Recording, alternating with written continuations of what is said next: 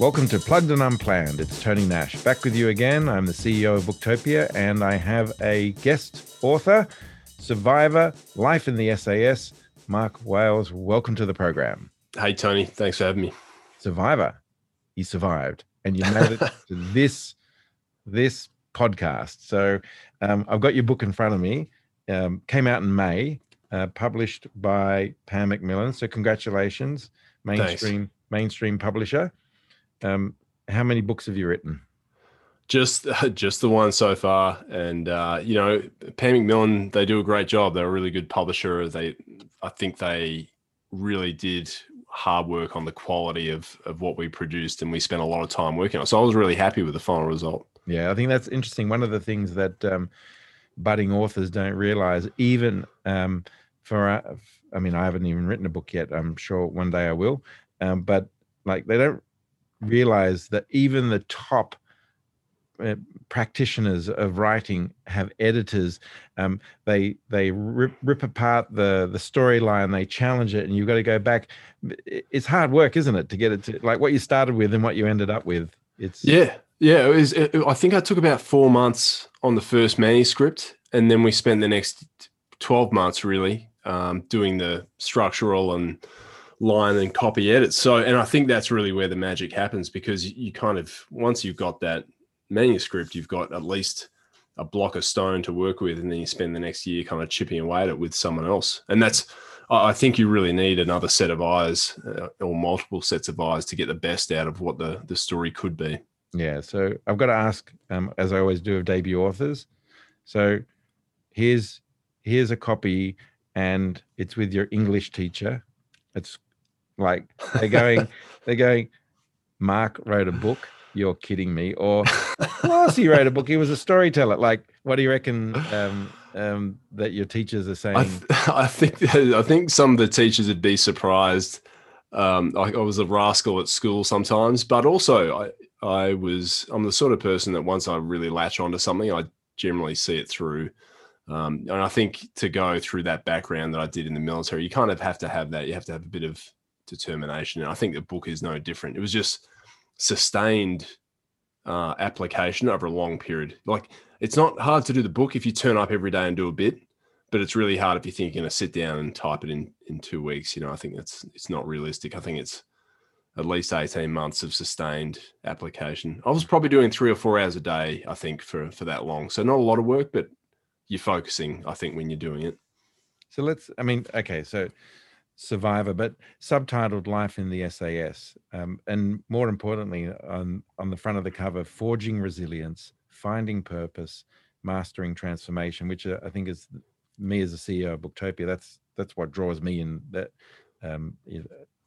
you're going to uncover your particular journey around understanding and contemplating and mastering those things. But when you think back to your school and your early life, you probably talk about it in your book, but is it one of those things where, I mean, for the rest of us, the SAS is just like, I don't know, like the Olympics, and we've just had the Olympics, or the Olympics is going on, the Paralympics now, right? So it's one of those things where you go, oh, well, that's for them and not for me.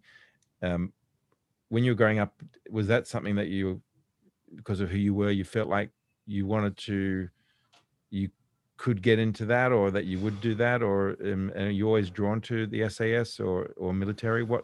How did that? No, I had a grandfather that fought against the Japanese in Morotai in World War II. And apart from that, there was really no one else in my family that did it. I was drawn to it because I'd seen some images of soldiers in the UK, the SAS soldiers in the Iranian embassy siege, and they're basically doing a building assault to recover hostages. And I thought that's such a good way to, such a good job to do something to rescue people kind of in their darkest hour. So that's kind of what drew me to it. And then when I did my homework on the SAS, I found out that Australia had our own unit, but to get there, you had to go through the military and pass this selection course, which is really hard. So it seemed like when I first heard about it, it would be a real stretch to try and pull it off, because it is a long road. There's a lot that can go wrong. Even on the selection course, it's kind of hard to be in that last 15 or 20% that gets picked.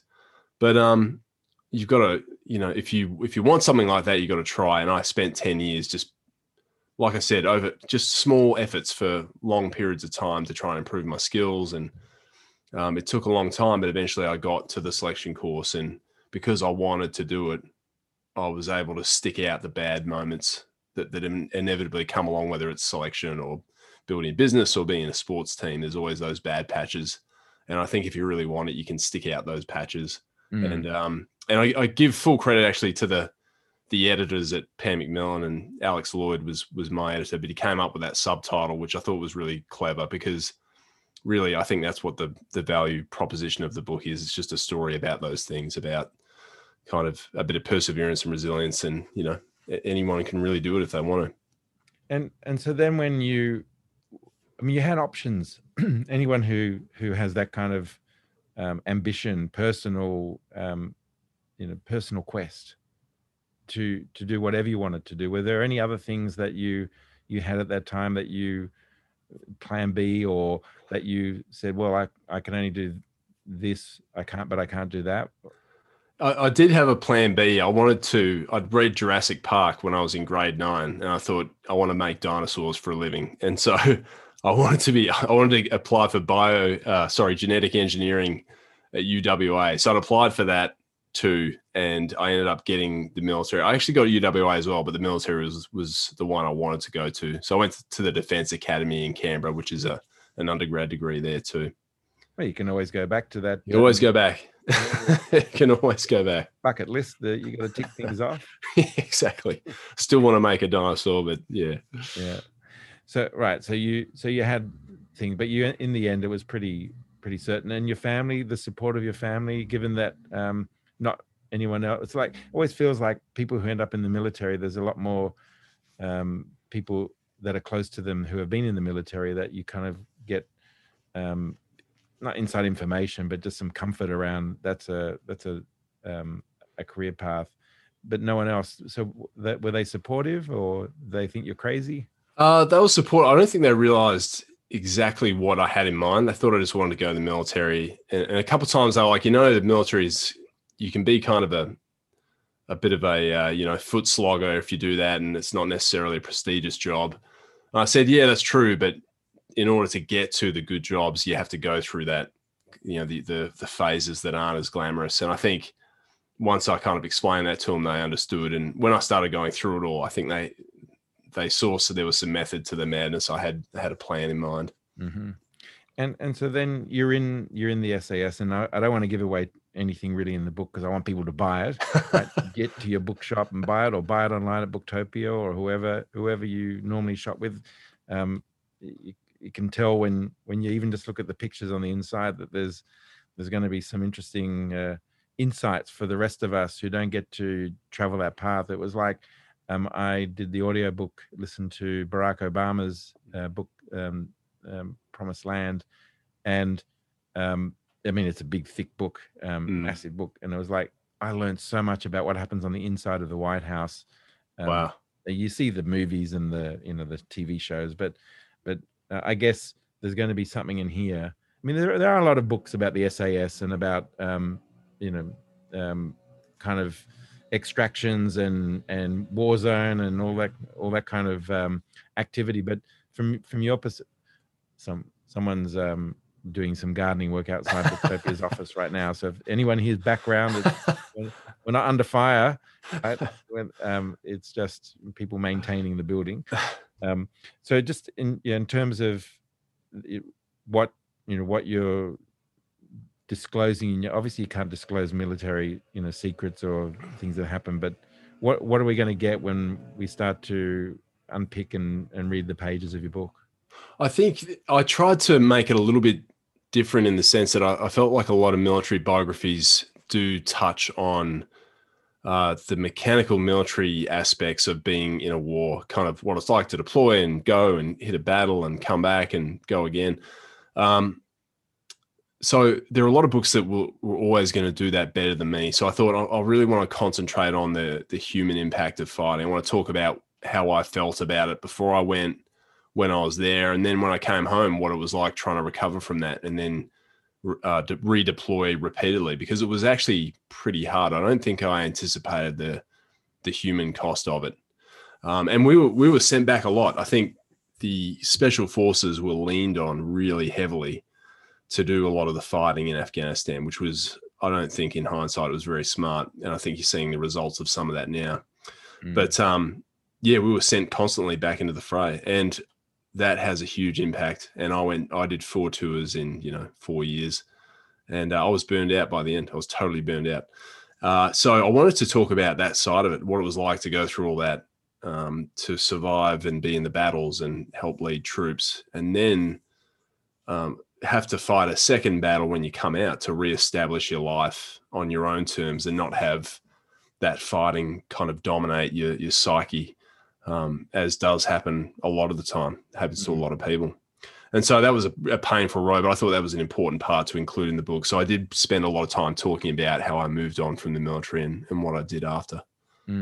I can only imagine it's in fact, it's difficult to imagine, but there's glimmers of insight there that it's kind of, it's almost like, if you now what you know, and if you could whisper in the ear of the young Mark about to embark on that, would you still say, mate, go for it?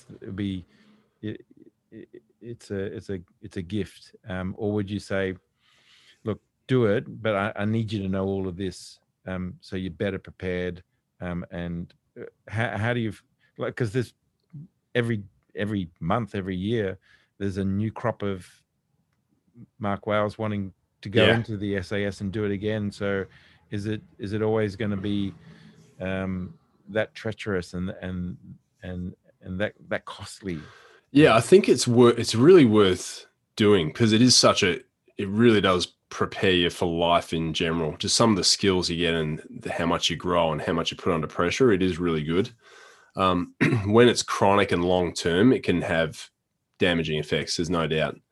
But on the balance of things, it was totally worth it. It was worth the pain and the grief and the hardships, just to sit here now and go, I can't believe I survived that. And I'm grateful that I had all my friends with me. I'm grateful that I came through the other side. Now I have a family and I've got all my limbs and I'm in one piece. Not everyone got that. Not everyone gets it. I was pretty lucky. So I think now with the rest of my life, I have an even better appreciation for what I have. And how far are we? Like you're here today because you're able to process what happened, work through it, grieve, and then be able to put it in your rear vision mirror and move on. Is that something that the military are starting to get right, or programs from the health department? Like, is there now a way of going into battle and experiencing the atrocities and the things that you literally have to look at and smell and recover from? Do we have programs in place now because of so much of it, and we're getting, of course, better at everything that we do, or is it still back at ground zero and it's really up to the individual person to? I think it's much more sophisticated than it used to be. I think they do focus a lot more on preparing people mentally and selecting people that can handle high levels of psychological stress. That was already there when I went there, but I think they're getting better now at preparing people and also treating people when they come back. But I think we've got in our heads, because it's been in the military's interest to sell this narrative that somehow war can be prosecuted in a clean way, using precision weapons and standoff munitions and night fighting capabilities and drone strikes. It's war hasn't really changed that much. There's more domains now. You got the cyber domain and space and a few more bits of technology, but fundamentally the idea that we're imposing our will on another group of people by force, that's been a constant in warfare for as long as humans have been around. So that's the damaging part. It's the fact that you're doing something that runs against your own moral coda and society's moral code. That's where, and they talk a bit about moral injury now. If you're doing something repeatedly that you've been taught not to do as a child, or as part of your values, it's hard to reconcile the two, and that's where a lot of people have trouble later. And I think, from what I understand, and I've heard this kind of secondhand in the military, they're working on that much more now. But it's an issue. It's something that people, especially young soldiers, have to be aware of, and that's part of the reason I wrote the book, is to share that side of it. Because if you don't share the bad side, like, how are you going to believe people when they tell you it's a good experience? It's hard to. But if I felt like if I was a bit more open and shared both sides of it, you would get a better picture. Some 13-year-old reading is going to have a better picture of what they're in for. So when you look at those, maybe you never do, or your mates in the forces don't do either, but I like action movies. So when you look at them, do you go, oh my God, that's embarrassing, like that'll never happen, or it's just, this is so far from the truth, and do you not even watch them because it's like it's cringeworthy, or do you, when you look at them, do you go, actually that's that gives people a bit of a window into how it really is?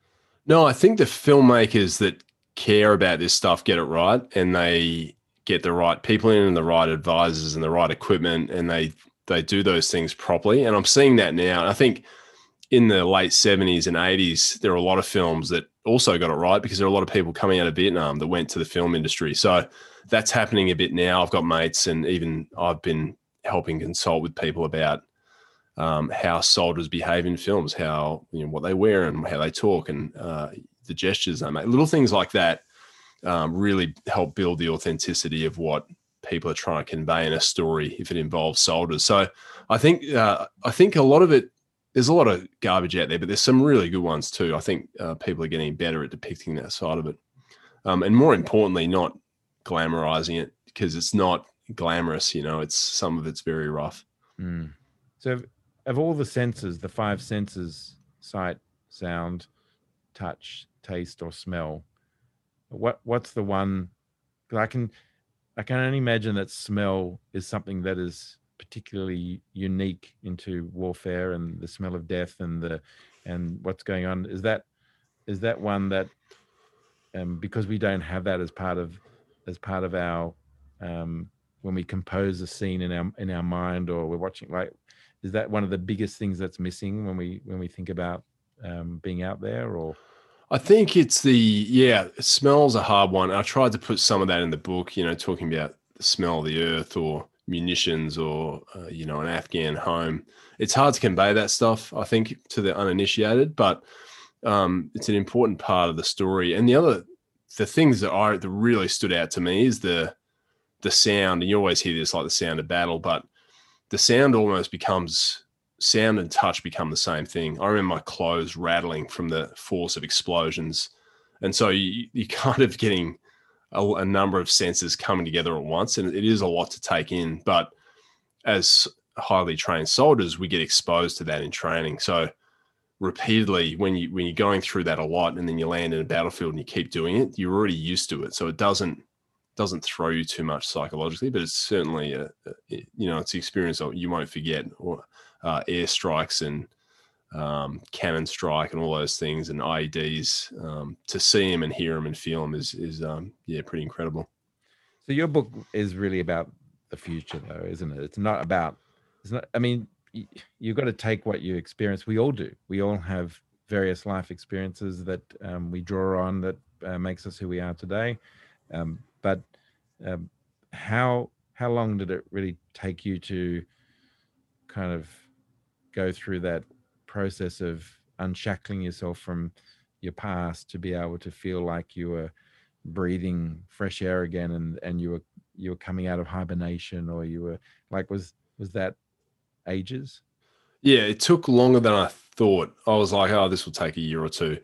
After I left the military, I went to business school in the US. And so for the first time since I was 17 or 18, I wasn't in charge of people, and I was able to kind of relax a bit And I spent 2 years sleeping, basically. I was sleeping 9 or 10 hours a night, just trying to recover. And slowly I was kind of coming back to life over that period. And then I spent another few years in the corporate sector trying to find some purpose there. And even that was kind of exhausting too. So I don't feel like I fully recovered from it until after I did a short stint on TV in 2017, which was kind of 7 or 8 years after I'd left. And then I started to kind of recover a bit.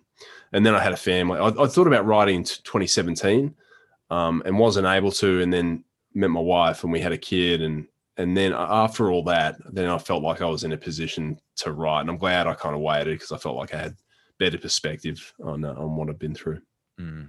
So just to catch something you just said there, I mean, for some people, going to business school is like going into more battles. It's like for me, it was like, not that I couldn't think of anything worse, but in terms of why did you choose that? What was it about going and doing that that appealed to be a potential pathway out of where you were? Because it would be a almost complete burning of my boats. I knew if I went to the US and I committed to a 2-year program to study business, I knew that was going to change the direction I was headed in. There was not going to be any temptation if I stayed in Australia to stay in the same networks and hang out with soldiers and wish I was back in the unit. I'd be in a new world, in a new place with new ideas, and that would be what would set me on a different course. So it was really an attempt to break from the military and to do it in a way that I knew there was no going back.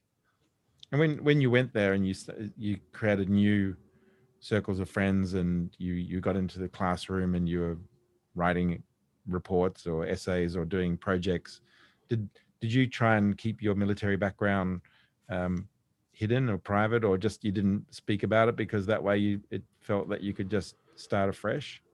No, it's definitely in the US. People are interested in that. People value it quite a bit, and they want to. People are curious. They want to hear about that and how you do things in the military and what's so unique about it. So I definitely didn't hide it, but at the same time, I wanted to make sure I was kind of working hard on my own ideas and my own kind of my own forays into business, which had kind of links to the military, but I really wanted to kind of work on that with other people because I found that exciting and something different. Mm. And so then when you think about then the road to transformation to be where you are today, how much of it was just simply quiet contemplation or going for a long walk or a meditating or just being silent versus just getting into a new activities and going to work and just being part of, because you'd hate to think that it was trying to, like, to get real transformation for me, it'd be like not trying to cover it up and be busy doing something else. And then finally it's like, oh yeah, that was my other life. I was in the SAS. It was like, it doesn't feel like you can get there that way. It actually feels like you need to really sit with it and then be able to get out of the mud pool and clean yourself off. How did it go for you? Yeah, we talk about it in the book, but yeah, that's the perfect analogy, climbing out of the mud pool, because when you're in it or you're too close to it, it's just sometimes hard to, I guess, process things or reflect on things or try and think of a new way ahead. And I think we're guilty of that a lot, in the professional world and in the West. We're running hard all the time. And I think I didn't come up with the right questions and the right answers until I kind of stepped back and said, is this the path you really want to be on? Is this what you want to do for good? What does this look like 5 or 10 years down the road? When I started asking myself that, I thought, you know what? I don't want to do more of the same. I think if I switch into something else and start over again, I can build a new career, even though that's going to be really painful. I think it'll be a better life if I do that. And so that's kind of the risk I took. And that did take a lot of thinking about what I wanted in life. And there's also, you hear a lot about positive psychology. I'm kind of I'm sure it works, but I'm a big believer in negative thinking as well. If you're in a situation that you don't like and you don't want to be in, don't fool yourself that it's a good thing. Don't try and make the best of it. Change it. And I've done that a number of times in my life. I'm like, I don't want to be here. And if it's a bad enough feeling, I'll then take steps to try and change it. And that's what sent me to business school. Is after all that time in the military and fighting a war that I knew we were unlikely to win, I said, I've kind of lost trust in the people that send us away. So why don't I just take my own path? So yeah, I don't always believe in rose-colored glasses. Sometimes you've got to see your situation as it is, and sometimes we're not always in a good situation in life. I think that's fine if you're willing to try and do something about it. Yeah. So I mean, you're really talking about your intuition there, and yeah, your gut feel, and you. So to me, that, I mean, call it negative feeling. It's just actually being honest with. It's taking the information, which is the intel. It's taking the intel, which I'm sure you guys do all the time. I do it in business. It's like, what intel do I have, and what does my gut tell me about the situation? Do we extract or do we go forward? Absolutely. Yeah, and sometimes it's worth, to your point, it's worth walking away from a battle to win a war, or to save your resources for another battle that you think is going to be better. I don't believe in bloody mindedness. Sometimes you gotta step away from things that aren't worth fighting, so you can win the campaign or the war. Definitely. I mean, in business, they say only 5% of businesses that are started are running it after 5 years, something like that. So yeah, a lot of the time when I speak to people, it's because they are so fixated. They have this vision of what the business should be, but not constantly checking to go, is that what people want? Exactly. I need to pivot. And you've got to be able to let go of some of those things. But just on that then, because I'm very horizon point driven, so everything about Booktopia and its success or other things that I've accomplished in my life, it's about thinking about that horizon point and moving to it. And when you did move away from the military and you started to you said it before, you started to ask, what do I want in my life? And then you started that constellation of ideas and thoughts started to crystallize for you. But to then do that, and then for it to be kind of hollow and not fulfilling, you do need to check in with that. So was there anything about going to business school, or then going, you kind of, you didn't say it, but it sounded like you went and then got you got some corporate jobs, but it didn't sound like that really that really hit the sweet spot for you. You were still trying to work out what you want to do. Is that right? What sort of industry did you end up in? Yeah, so I went, when I was in business school, I knew I wanted to run my own business, but I also knew I didn't really have the runs on the board to be able to do that, right away. And so I decided to apply for management and strategy consulting, because I knew while I was figuring out my next steps, that was going to be a really good apprenticeship. And I think that when you go to business school, you kind of learn just enough to be kind of dangerous to yourself if you're doing a career switch, if you're not a business person already. So I wanted to do a startup, but I also knew that it wasn't necessarily going to pay the bills right away. And so I applied to the consulting firms saying, hey, this will be good training. On the side, I can build my own startup and at least have that experience. And I think it was definitely the right choice, but I was in it was a shadow career. It was something I was doing because I felt like it was a smart choice, but it didn't call to me in the way that some other things do, like building a small team, like e-commerce or apparel building and branding. That stuff I really love. The consulting side I didn't love as much, and I was bloody grateful to have a job, but I knew that it wasn't going to be for the long term. So I think it's just that point of like, you're not necessarily going to land on exactly what you love right away. I think sometimes the journey of getting to that point is just as good and just as beneficial as, the destination you're headed for. I'm talking to Mark Wales, the author of Survivor: Life in the SAS. And first-time author, debut author, published by Pan Macmillan, came out in May, and must be frustrating to not be in lockdown. I mean, I guess when it came out, we weren't in lockdown, so you had a moment for the book to get out there and to be doing interviews and signings and things like that. Is that what happened? Yeah, I did. I did a really hard push on direct to consumer marketing of the book. So I had my own website. I drove traffic to it. I had an email sign-on list. I had Facebook ads running to lookalike audiences that were like the people that had signed up to my page. So I was working hard at doing direct to consumer marketing. And I was trying to build those touch points. Like, people need to be exposed to something a lot before they take action on it. And so I was just trying to get people to see it, so that if they do walk past in a bookstore, in a airport shop, or they see it on Booktopia, they're like, oh, I've seen this guy. I've heard about the book. I've heard him speak on radio. I'm interested. And so that's what I was trying to do. I was trying to really get people some more exposure to it. And I think that worked pretty well. And I know, I mean, in the first week, I sold about 1,000 copies, which was really good. And then I think by the second week, I think Sydney hit the lockdown, or Melbourne did. Melbourne hit a lockdown. And then we've had more lockdowns since. And it's frustrating, because you really only get one shot at your book launch, and the curve is, definitely favors the start of that launch. But at the same time, it's been the case across the whole book industry, really. I mean, it's people trying to release their book in a pandemic they've been waiting to do for 20 years. Like, that's a hard thing for them. But, there are other mechanisms to sell. There are a lot of good channels to sell to people and to connect people with your book. And I think my point is, to anyone who's either writing or wants to write, like, think about those channels, because the traditional publishers won't necessarily do that.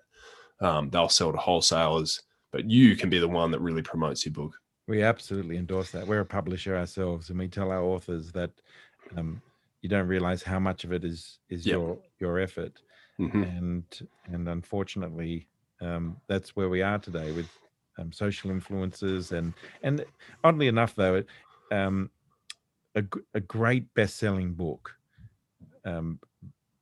quite often does not do well in the first 3 months. Right, really? Yeah, it's over time. So what happens is the book comes out, and then it's a great book, and people keep telling people, and then the word gets out there. Some of the biggest, tens or hundreds of millions of copies, it's not because it launched. That's what the publisher does, and everyone's really excited. But a good book is a good book, and your book, particular for those that are considering the military, which is a lot of people every year, those in or those who have left, that's who you want to get in the hand of. Then there's also the rest of us who are just trying to reforge their lives and be able to go, all right, that pandemic sucked, and it's up to me, and I had a good job, I lost my job, or this job is, I realize I want more from life. I want to feel like we only get one shot, so let's accomplish more. So that's that's what I get a sense what your book's about, and it's really, you want to know that you're still selling 200 copies a month in 4 years, because rather than, oh yeah, that was that one book that he wrote and then it's out of print, and that has to be the goal, because it's about I mean, you wrote it with certain people in mind, obviously, particular those that are coming out of the military, going into the military, but then also the rest of us who are, on the battlefield, in business, or in life. Correct? Yeah, that's right. Yeah, but basically, people that are, it is a perfect time. A lot of people have been forced in this pandemic to change their life. They haven't necessarily had that choice. So if something like this helps, then that's a great thing. And I think your point about the marketing helps, but really the quality of the product is the quality of the book is what is going to sell it. And that personal recommendation of someone saying, you've got to read this, it's important. You're right. That's what I think and you'd have the data on it. That's what will give a book a long life and bring the most impact. Absolutely. Now, we don't have a lot of time left, but is there anything like we didn't touch on in the book that you thought, oh, we never really talked about that, but you'd like to share just to give people an insight to what might be there? Probably one is that, especially for people that are leaving the military or sport or any sort of institution, I talk a lot about what I learned about starting my own business. I think I learned more doing that than I did in my MBA. I think getting your hands dirty, trying to start a business, even with the understanding that, the probability is that it's not going to survive. That's okay. It doesn't mean you'll learn a lot, and you're going to be a more valuable person at the end. Even if it fails, you're going to be better trained. You're going to have a better understanding of your own capabilities. So anyone who's thinking about it, about starting their own business, I'd encourage you to do it. Even on the side, get a full-time job if you need to pay the bills, and just keep working on your own business on the side, because that's kind of where the magic can happen. You're not making bad decisions because you're under pressure financially. You can really think about what you want to achieve and just take your time. Just enjoy building something small and helping people out. I think that's a lot of fun. It makes a lot of sense to me. I never went to university, and I never did an MBA. And so it's all about being on the field. One of the things for me about being in business is that things come out of left field when you least expect it, and you got to be able to say, "Bring it on! I never expected that." And I watch a lot of action movies, but I'm pretty confident that is one of the things that when you're on the battlefield, when you're in some sort of situation, that is the most important thing that you are dealing with, is that everything that you didn't expect. You got a plan, but then it's when things didn't work your way. So when you think about business school versus SAS, military, and you were to have a pie and you wanted to carve up, what I learned doing my MBA versus, and what I use in running my business versus what I learned in military, surely it's got to be heavily weighted towards you using most of the stuff used in the military, which had nothing to do with business. Well, it's funny because they're both exactly the same human activity. You're cooperating as a team to try and achieve a goal, and there's all sorts of things that you're up against. And that's true for the military. It's true for sport and business. And it's funny how much the principles between them are all aligned. Like if you've got to have a really clear mission, you've got to prioritize your team, and you've got to work towards that mission together. And the last thing is you've got to look after yourself as you do it. And that's true no matter what the endeavor is. So yeah, I feel like I was able to see those themes in both those disciplines. And it's funny how they were both as relevant to each other as anything. Interesting, hey? And so then share with us what's your business today? What business do you do? So I do two. I do corporate speaking, which revolves around mostly resilience and transformation. So I speak to a lot of companies about that. I do keynote consulting and workshops. And my other business is Kill Capture, which is a tough luxury e-commerce. It's men's apparel. I sell it, make everything in New York City, and I sell it direct to consumer. And it's high grade leather jackets and jeans and accessories. And yeah, I really enjoy it. It's all based on the values of special ops, that kind of mission focus. So it's a different take on streetwear. Very nice. Very nice.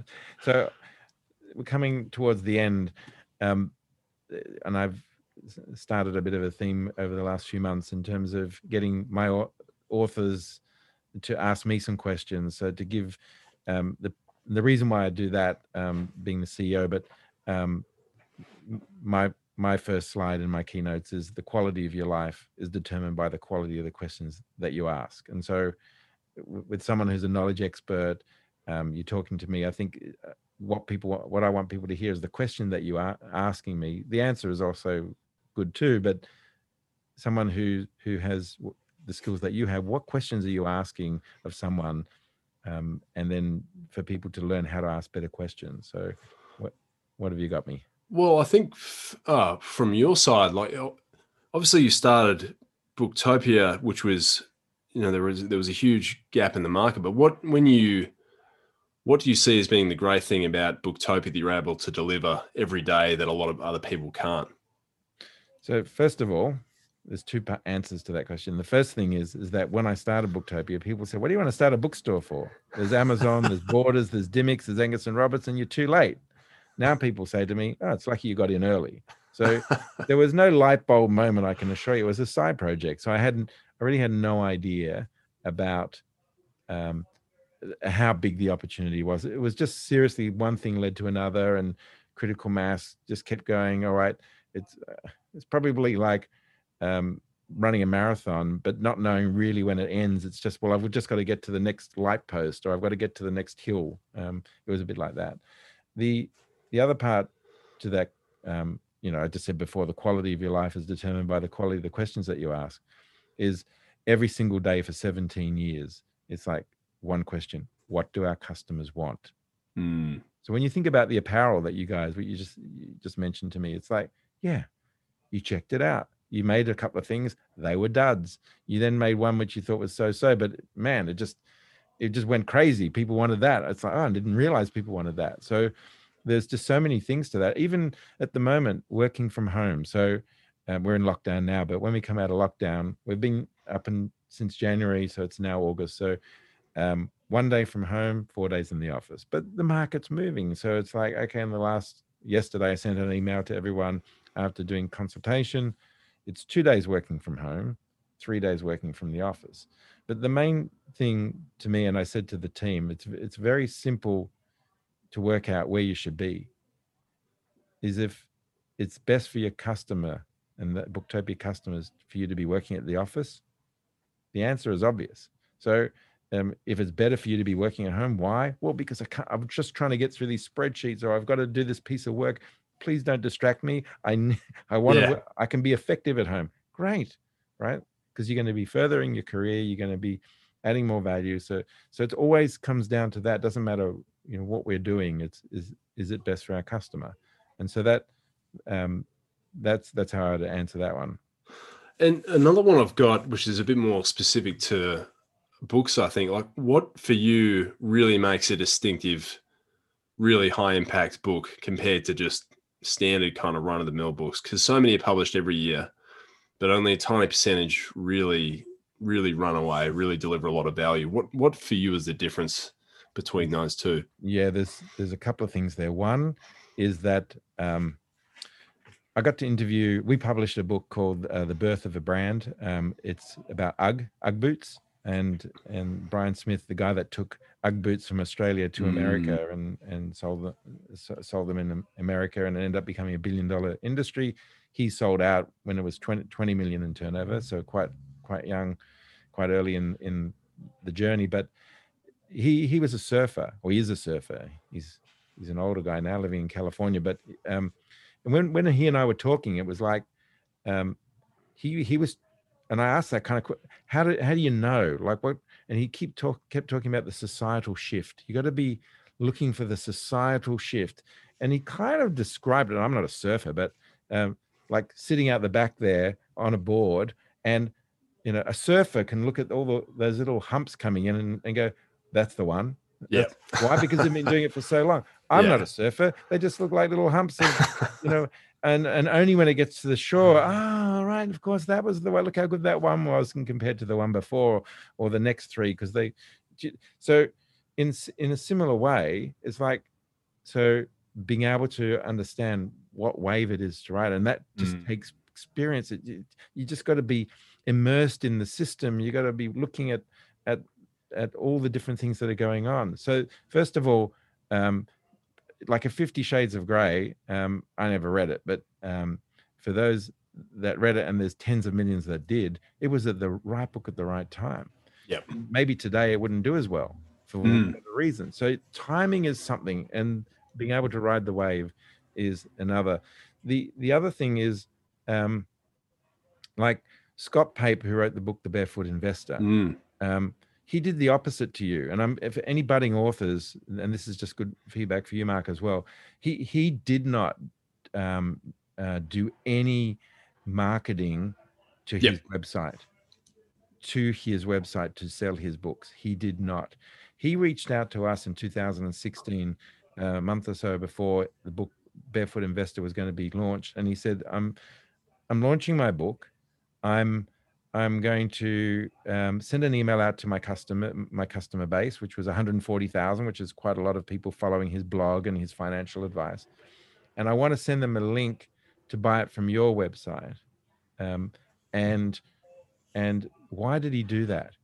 Because he wanted every single sale to be registered in the Nielsen BookScan numbers, which meant that it would be registered as a sale, which therefore it might hit the bestseller list. So he sends an email out a few weeks before launch to his customer base on the weekend, and it was November, so it was Christmas, and I'm logging into sales, looking at what's going on over this period of time, and I log in on the Saturday, 10 o'clock at night, and I think at that time, our best sales in one day would have been like 5,000 or 6,000 orders or something like that. And we were at like 10,000 orders or 11,000 orders or something. And I ring up my IT guy and I said, we're being hacked. And he goes, really? I said, yeah, we're at 11,000 orders. And he goes, hold on a second. Oh, it's this book, Barefoot Investor. And I go, oh yeah, the marketing guys, they told me about that. Yeah, there's a promotion going out about that book. We sold 23,000 copies over the weekend. Wow. Right? We said nothing. John Wiley, the publisher, said nothing. Scott Pape said nothing. And then 3 weeks later, the books came in. We shipped them all out within 24 hours. And on the Saturday night, we loaded up our file to the Nielsen BookScan database. And then the next week, the numbers come out. And we had 98% market share. And everyone in the industry just went, what the, like swearing, like what the hell happened? Like nobody had any idea. And it just went to number one. It stayed at number one because every sale, even though he could have sold it himself and got more money for himself on those 23,000, he would have probably made an extra $15 a copy, but he ended up selling 1.5 million units because he understood the system. Yep. And so I know an author, and he sent an email out, and he's got 5 daughters, and he sold 2,000 copies, and he and the daughters wrapped each book and went down to the post office and sent them out. But none of those sales made it into the bestseller list. Even though 2,300 were sold from the rest of us, it would have just got that little bit higher. So it's really important that when you do all these things with social, etc., to make sure, even though you personally will get more money because you sold it direct, and that's great. But if you want to really crack it, and you're doing all this, these social media and getting people on TikTok or whatever people are using to try and to fire it up, make sure that each sale is going to somewhere where the sale is being recorded. That's super, super important. That's one of the things we really try and educate our authors on. Yeah, because authors are not booksellers. They're two very different things. And yeah, packing and selling your own stuff is hard work, and there's not really anything in it. I bought 50 of my own, but I actually spoke to your guy, Arthur Malcoon, and directed people to Booktopia as well. But Scott sounds like he did a phenomenal job. I know. Well, I mean, he had 140,000 followers, and it'd been 7 years since he had written a book. So he, and the other thing he did, which was interesting, and this is to share with everyone, is that if you bought the book from Booktopia on that weekend as part of the pre-promotion, you would and get a proof of purchase. You got a code to a 1-hour free video valued at $199 exclusive. So, I mean, that's good. You guys all have content, right? So you could create your own little video, which is of value to something, and then all of a sudden, a $25 book becomes $200 worth of value, and therefore you incentivize. And that was also very clever of him at that time in the pre-promotion. Things to think about. We're getting close to the end. Is there one last question? Advice for people coming out of a pandemic. What are you doing at the moment that you're really enjoying? Personal time. Well, I mean, for me personally, yep. Look, I mean, that's the beauty of not the beauty of the pandemic. It's one of the byproducts of the pandemic, is that we've had a chance. A lot of us have had a chance to think about who they want to hang out with,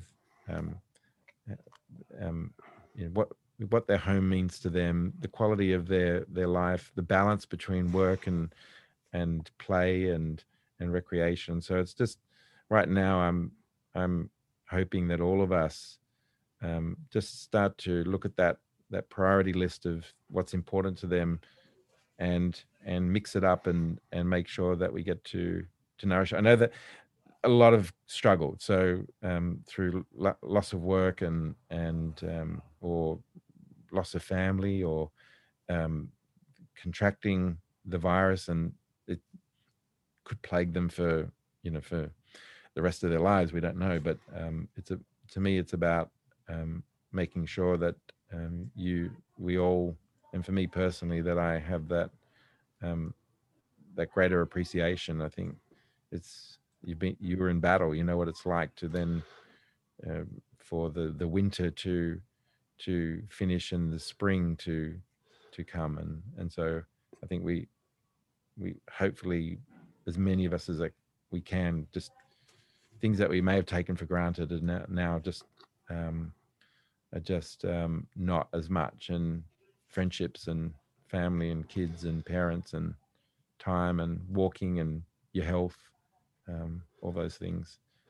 Yeah, I feel like there's always a silver lining, to hard times, and I feel like you've definitely summed that up well. That reconsidering your priorities and time with your family, I think, is always a good thing.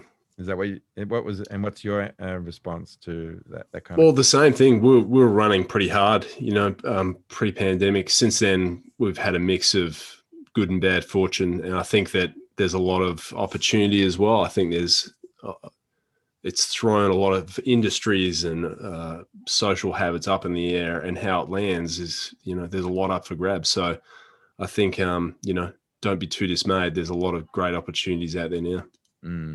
Yeah, it's about being proactive. I mean, it's frustrating. Everyone has the choice to get vaccinated. My wife and I, we've already had both vaccinations, but we have the choice. But for people to only react to get vaccinated because Delta strain is now running rampant through society, and therefore we're more at risk. It's about going, what am I going to be proactive about? What am I going to really go for? And rather than just be a reaction to numbers, because the rest, that just means that you're not been listening to what's going on in the rest of the world. And I respect and understand that some people do not want to do that, and they're putting themselves and maybe their loved ones at risk for not vaccinating. That's their choice. We're not going to be forcing people here. I know it's coming right this week about, would you force people to be vaccinated at work? No, but it comes with risks. Oh, Mark, we could keep talking, but thank you so much, and congratulations on your book. Is it going to be a trilogy? Is it Lord of the Rings? There's definitely another one in there. I think I've just got to summon the summon the steel myself to do it again. Yeah, good on you. Well, you know what you've got to do. You've been there and done that, and that's what life's all about. So congrats on your career and your transformation, and we look forward to hearing of your future success. Thanks, Tony. I'm a huge fan of Booktopia, and really appreciate everything you're doing, and also for having my own stuff, for sale too. So thanks for everything. Pleasure.